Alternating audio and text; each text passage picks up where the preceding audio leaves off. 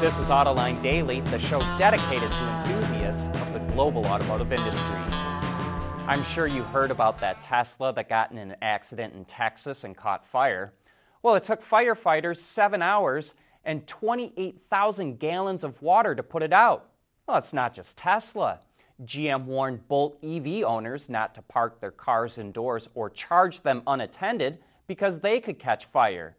And if the auto industry doesn't solve this problem with batteries catching fire, people may not want to buy an EV. And while it doesn't solve the problem, Renault is working with rescue workers to get people out of burning EVs quickly and put out the flames fast.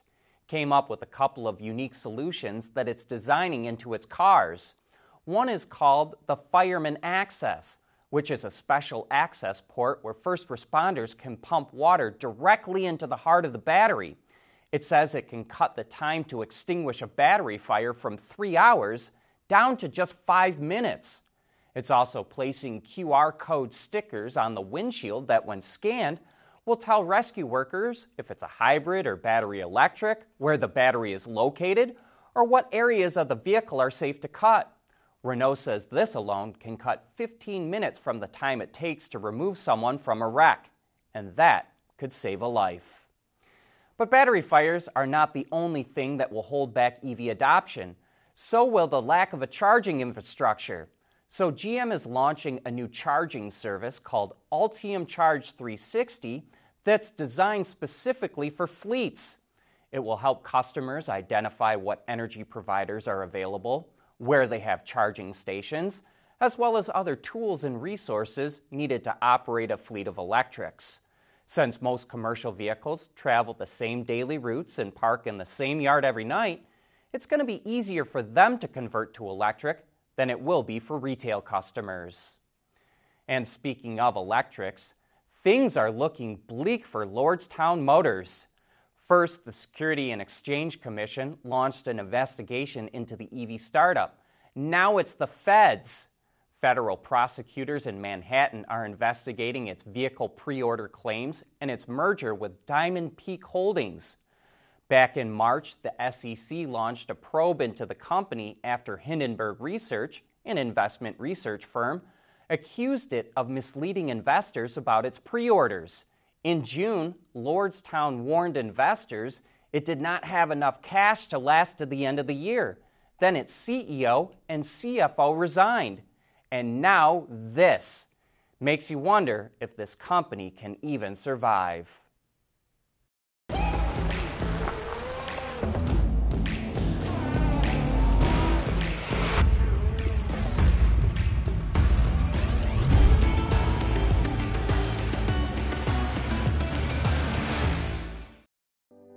The age of silicones began at Wacker more than 70 years ago.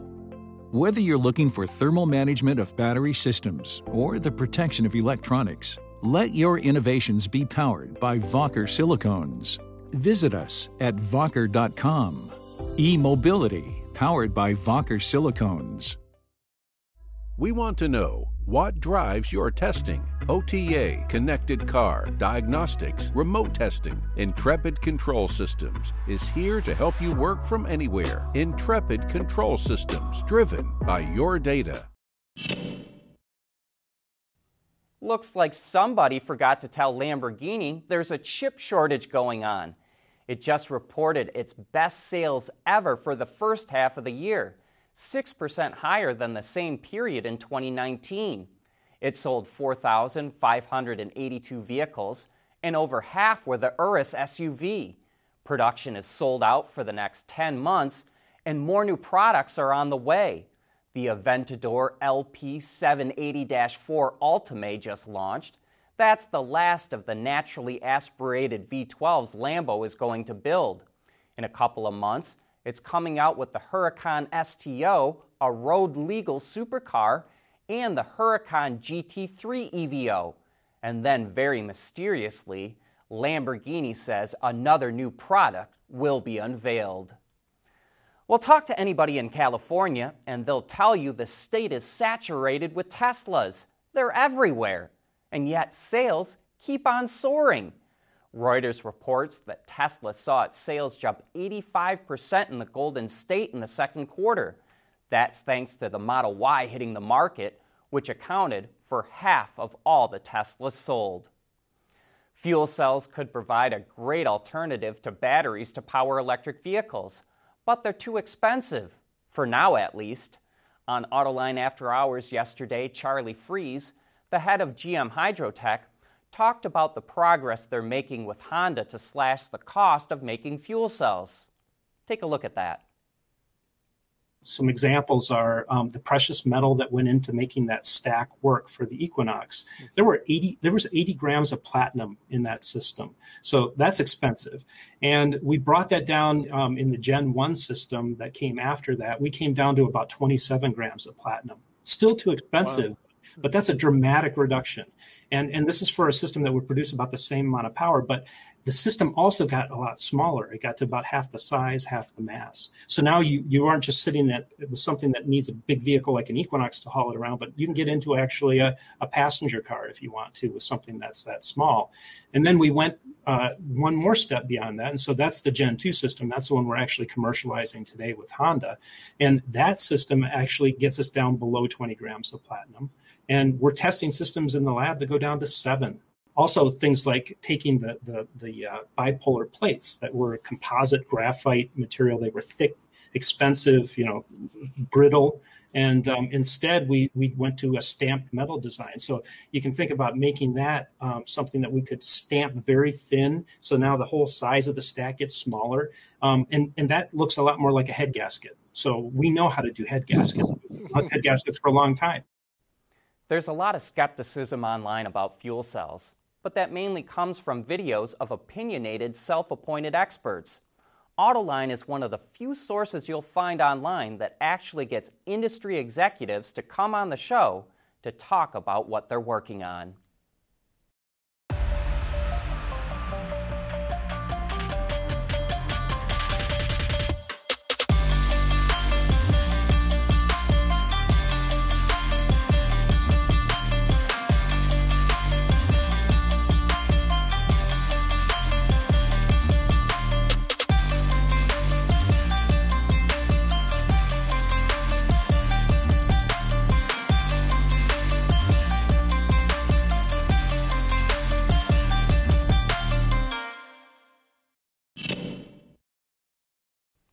Honda, a company known for doing things on its own, has formed a partnership with GM on EVs, AVs, and fuel cells, and now the company's CEO says they're open to forming an alliance with anyone who can help them cut the cost of EVs and get them out on the road. While Honda is still a leader in hybrids, it sure looks to us that it realized that it was behind other automakers in the battery electric game, and it has to catch up fast. The original Volkswagen Beetle stayed pretty much the same for over half a century. But did you know that VW toyed with the idea of replacements for the widely popular Bug? In a neat little Throwback Thursday post, VW highlighted the vehicles that were considered as replacements, but for a number of reasons didn't make it into production. The first attempt started in 1955, and interestingly, a good deal of the prototypes were designed by Ghia. So you'll see some resemblance to the Karmann Ghia in a few of them. One concept, called the EA276, that was designed in 1969, turned out to be the inspiration for the original Golf and Rabbit.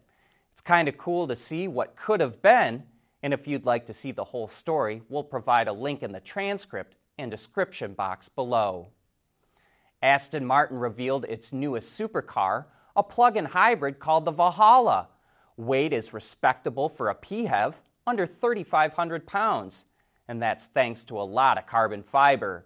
Aston also tipped its hat to its partnership with Daimler.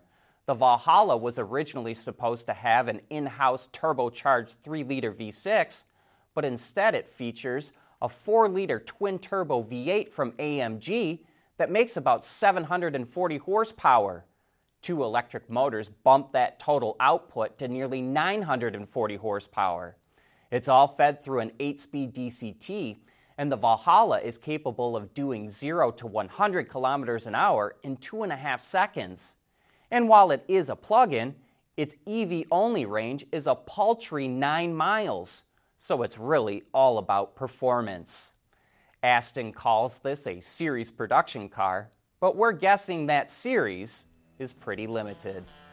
That brings us to an end for this week. Thanks for watching, and I hope you have a great weekend.